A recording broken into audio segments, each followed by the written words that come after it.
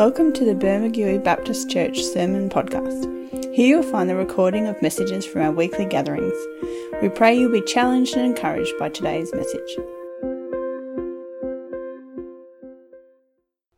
So something that I know I've said before, I guess it's one of those recurring themes in my mind in the sense of the way that I perceive God and the way that I see in His nature, is that He is a God of the new.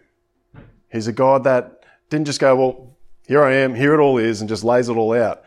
When you go through Scripture, it's this progressive revelation. There's this journey He takes us on, and slowly but surely showing us something new about Himself, something new about His plan for us. And even when you look at the history of the church and the history of His people, there's this progression of journey and progression of God revealing a new perspective or a new direction. And that's why we've got this, even with the covenants that we have with God, these promises that He's made us, there's this progression to it. And so He's always just moving towards this new expression, this new way of interacting with His creation. And I think that's just so phenomenal. And the fact is, that's why I believe this journey of faith isn't just a religious expression, it's a relationship. And as any good relationship is, it progresses. There's this progression to it, and there's a newness to it. I've talked to many people that have been married much longer than me and Prudence have, and they still speak about it. They still find out things about their spouses. They're still discovering more about them. Those relationships deepen as time goes on.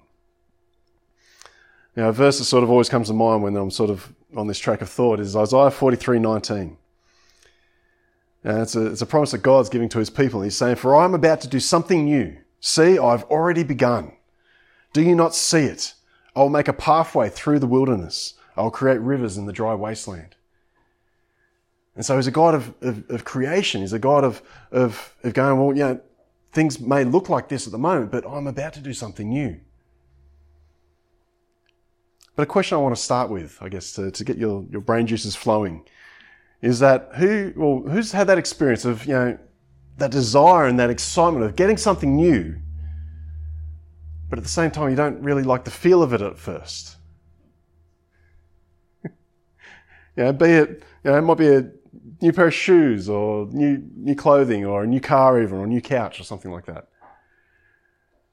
I don't know about you, but I've had that experience. I know, I've got the slightly wider foot, and so sometimes shoes, they just, I'm excited. I've got these new shoes, and they're new, and they don't have holes in them, and they don't leak, and they're doing what they need to do, but they don't quite feel right at first. They're not familiar. And I think there's this real tension sometimes with this desire, because we're all geared to a point to desire. What's that next thing? What's that new thing? Whether it be an experience, that's why we travel, that's why we go and do new things and go and see new places. There's this inbuilt desire for new, and sadly, in a negative tone, I guess, our culture is geared to, we always need to desire the next new thing, or the next, the latest technology, the latest car, whatever. And so we're geared to chase after the new, but at the same time, almost in conflict with it, we like familiar, don't we? We like comfortable. We like what we know. We like what fits and just sits right. It's almost paradoxical that, this desire for both the new and the familiar. And I think it's both physical and a mental thing. Physically we look for new things, but at the same time we like what feels familiar. And it's the same with our mentality, like we generally speaking, we like to learn new things, watch a new documentary about a new thing, and we go, oh, that's interesting. But at the same time, we get set into paths of thinking, don't we? We get sort of locked in going, oh, but this is the way I've always done it. So there's always this tension and this conflict. And it's actually addressed in Scripture really well. So if you do have your Bibles, I encourage you. We're going to go to Matthew 9. We're only going to go to two passages today.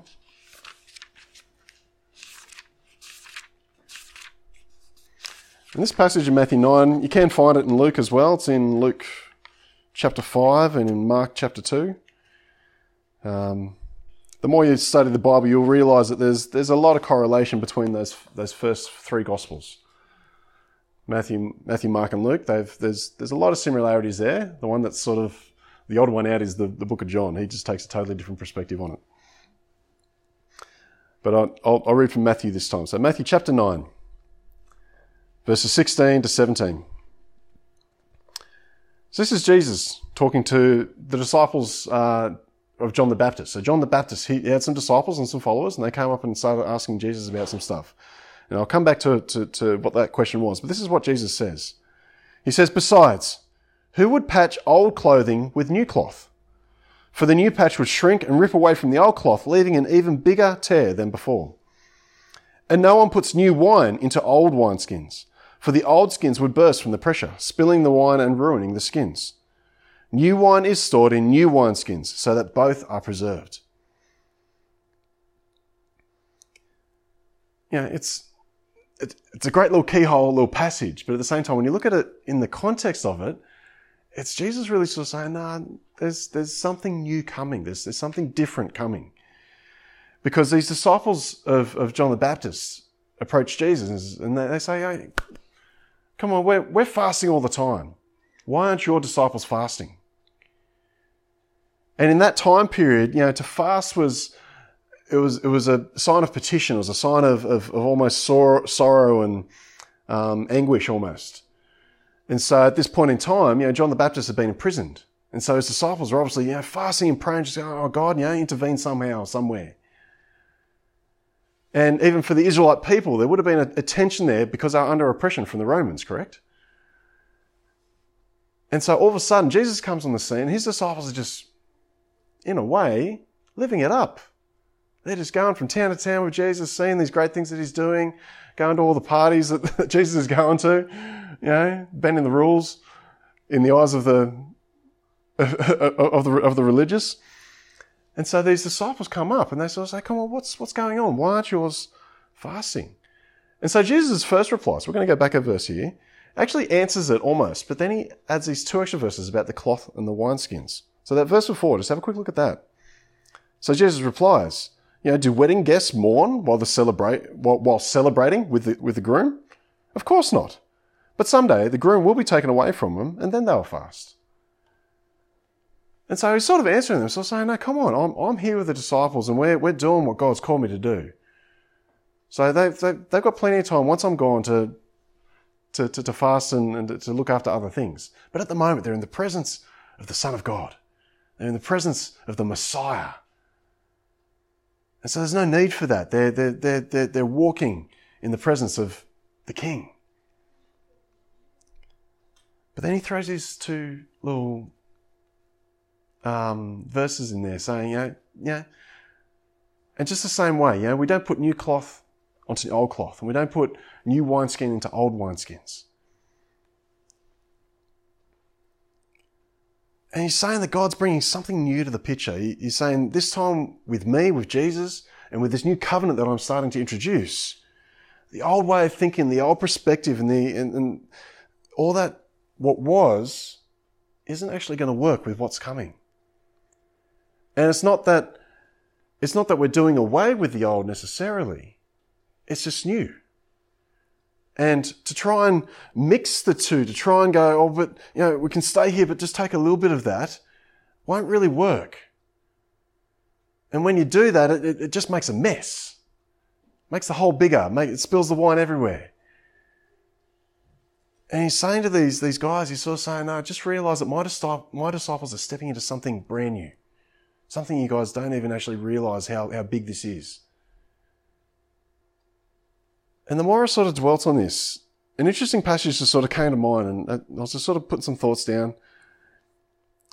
It's another story about wine.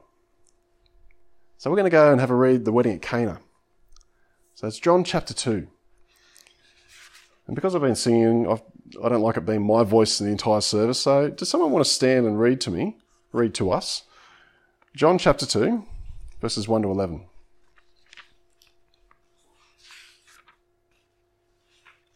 Got any volunteers?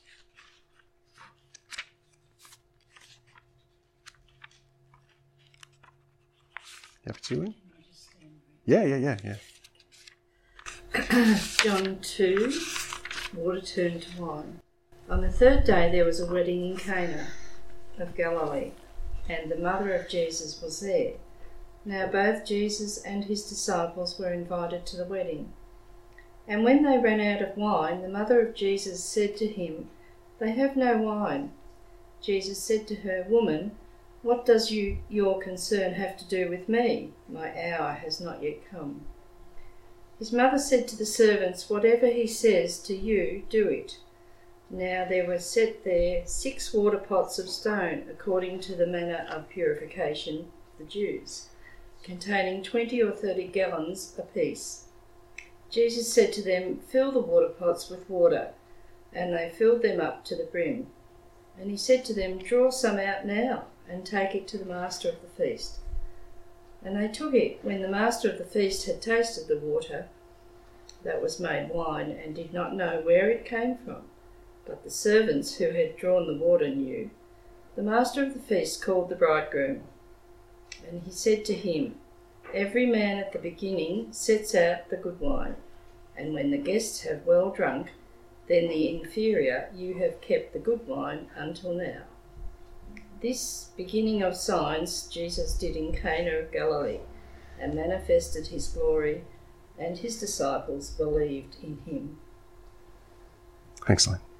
Yeah. What I see in this passage is another, I guess, step of Jesus revealing this newness, this new covenant, this new perspective of what he's bringing in. And so some quick little facts, I guess, about this passage. Scholars do believe that this is considered Jesus' first miracle. So Jesus himself is sort of saying, look, woman, he says woman, but he means mother. My time hasn't come yet. I'm about to step into my ministry, but it's just not quite yet. And so he started to call his disciples and that sort of thing, because it says that some of his disciples are with him. There is also an assumption that, the fact that Mary and Jesus are there is that this is quite possibly a relative of theirs, so a relative of Mary's somewhere there, and that's why they were present at the wedding. And it was the host, it was the groom's family's responsibility to host the wedding and to host the people that were present. And it wasn't just like our weddings where we just have an afternoon together. They went for days. And so there was a real, I'm trying to think of the term, but there was a real emphasis on the family, and it was a real sign of respect and prestige to sort of go, no, I'm providing. And so to have a situation happen where, we've run out of wine, that would have shone really badly on the family in that community. That would have been, not good. And so the fact that Mary was aware of this and brought to her attention, that's why they sort of go, well, she was obviously connected somehow. That's why they sort of feel she was connected to the family that this wedding was about. But let's go a little bit deeper with this. There's so many connections we can make with this, in that, for this to be Jesus' first miracle, what does he do? He turns water into wine. And so there's a connection here, going right back to Moses. If you think, his first sort of great miracle when he was standing up against Pharaoh was what? Turning the Nile into blood. And there's a real, symbolism there that we can sort of take, in that, for the Egyptians, the Nile was symbol for life, wasn't it? All of life was connected to the Nile. All their fertility, all their agriculture, all the animals, all that sort of thing would have leaned on the Nile. And so from the Egyptian perspective, that was life. And here's God, yes, it was twofold in some regards. Yes, it was a curse upon the land. So say, no, God's in control over what you think is, the life stream of your country. He turns it to blood. But as we know in Scripture, blood is actually the symbol of life. Scripture says that, that our life is in our blood. And so when Jesus gave his blood for us, he gave us his life. And so there's this symbolism there that, here's Jesus taking just ordinary water and turning it to wine. So say, no, there's something new coming. There's something new to what God's about to do. And there's another comparison, I guess, at the end of Jesus' ministry here, where Jesus takes a cup and he shares it with his disciples. It's a cup of wine, but he says, no, this is my blood, shed as a new covenant for you. So it didn't turn into blood, no, but that symbol and that message was there to sort of say, no, this isn't just an ordinary drink. You are now sharing and partaking with me, the Son of God, in a new covenant with the Father. A covenant that's going to give you the grace and the forgiveness and the redemption from sinfulness and brokenness. And so there's just this beautiful imagery and this beautiful shift of taking something that was ordinary and making it supernatural. Taking something that was considered, I guess essential to humanity, water, we all need water. But then Jesus shifting into something greater, something better. And I love that, the statement there at the end, where the Master of Ceremonies tastes it and realizes, wow, this is incredible.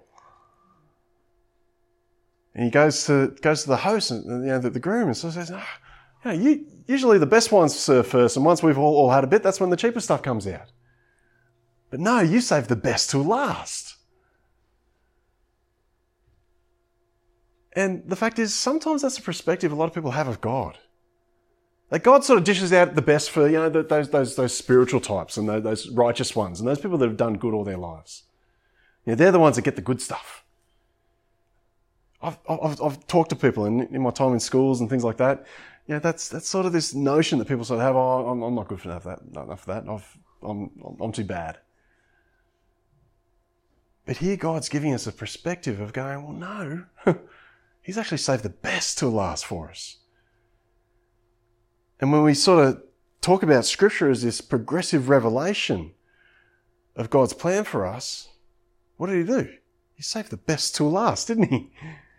Gave us Noah. He saved Noah with the flood. Through Moses, we got given the covenant and directions of what it looks like to live righteous and to live for God. But what does He do at the end? No. Here's the full picture, the life and the death and the resurrection of Jesus Christ.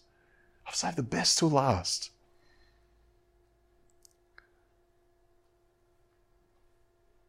That's the God we serve. That's the God that we worship. That He's a God of the new. He's a God of going, no, come on, I've got better.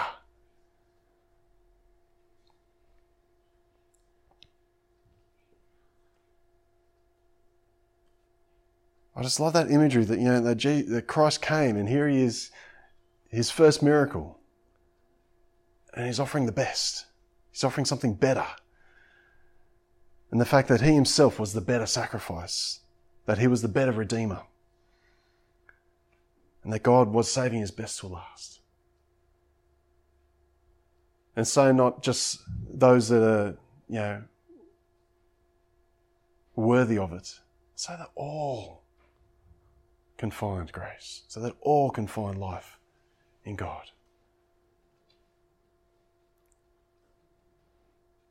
And so this wedding, Jesus didn't just do this just for the bridal party. He didn't do this just for those He liked. He did it for all. These pots, they would have been big pots. They were filled, for cleaning and ceremonial things and things like that. So they just would have had to keep a fair bit of water on stock. They just didn't have a tap to pour it out of.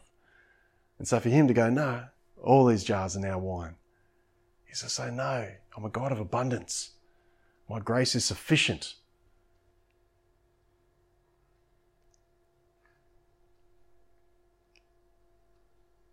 And coming back to that first little passage I read in Matthew there, we can't mix the old with the new. I think Jesus is just saying, no, this is something brand new. This is something completely different. This is something that just is going to blow everything you've experienced, everything you've known out of the water. And the fact is that message still stands. So many people around us look at this life and they go, it's what I've got. It's my cup of tea. Some are living it up in their own perspective. They're thinking that they've made it. They're successful in their careers. They're successful in this. Others maybe not. Maybe they just had the worst run in their lives. But we introduce them to Jesus. And we say, well, you realise that all that is a shadow. All that is dust in comparison to what Jesus offers us. That he is the bread of life, that he is the living water, that he is all that we need. He is our sufficient God.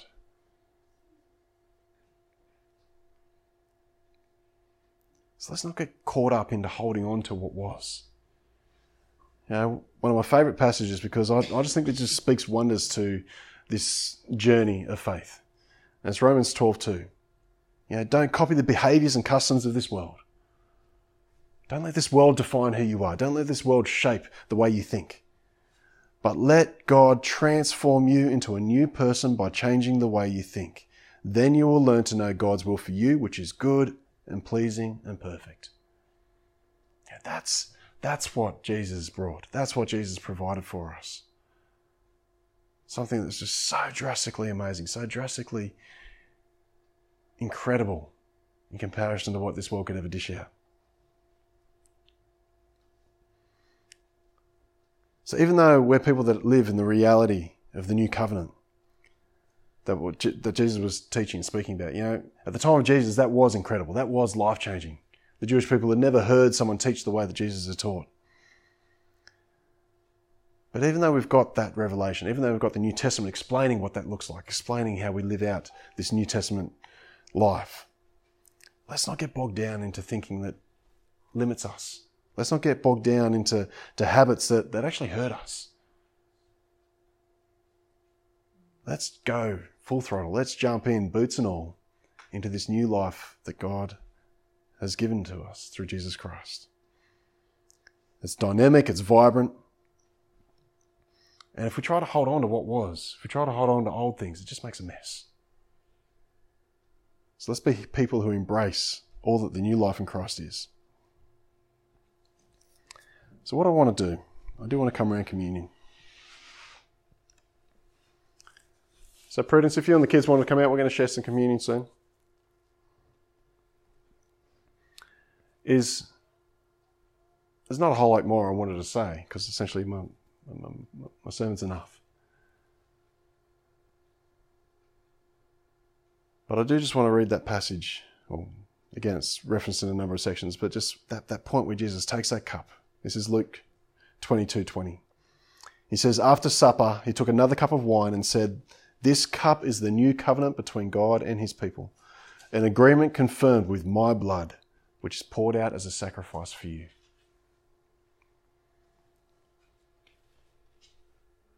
So when we take communion this morning, when you hold that cup, we've got blackcurrant juice or grape juice or something. But the fact that Jesus held that, and he said, no, but in me, it's something so much more. And it's not that we need to, make up and go, well, no, this is now the blood of Christ I'm taking.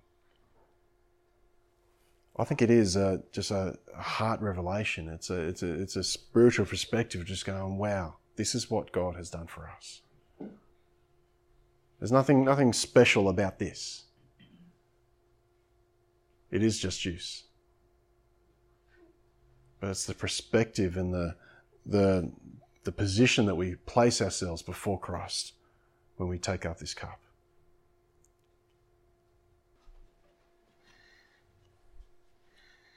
So it says that Jesus broke the bread to symbolise his broken body. And the fact that, that he gave everything of himself. He was 100% man. He wasn't just a ghost pretending to be hurt.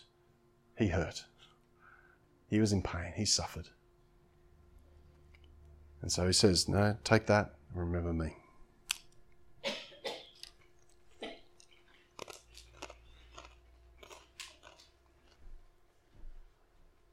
I do encourage you. I just want to give a moment. I don't want to rush it. But reflect on what God has changed. Reflect on what God has brought in that's new. The fact that, God demonstrated way back with Moses, that life wasn't in the water, life was in the blood. And the fact is, this cup was a separate thing to what they were celebrating at Passover. In Passover, they were celebrating deliverance from Egypt. And the way that happened, part of that journey was that they got the blood of an animal and put it above their door, and all that were within the house were saved. I love the fact that the blood has gone from above our door, something that's exterior to us, something that's separate from us, to being a symbol of blood that we take. That's internal. For me, that just speaks such brightness of intimacy, of that God's, He's not just interested in just sort of ticking the box saying, yeah, you're in the house, good job. No, He's interested in us, in all of us, in all that we are. That's what He's redeeming. That's what He's saving.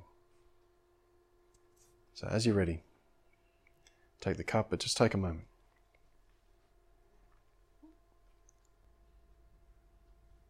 Lord God, I thank you that you saved us, that you freed us, Lord God, from the bounds of sin and brokenness, Lord God.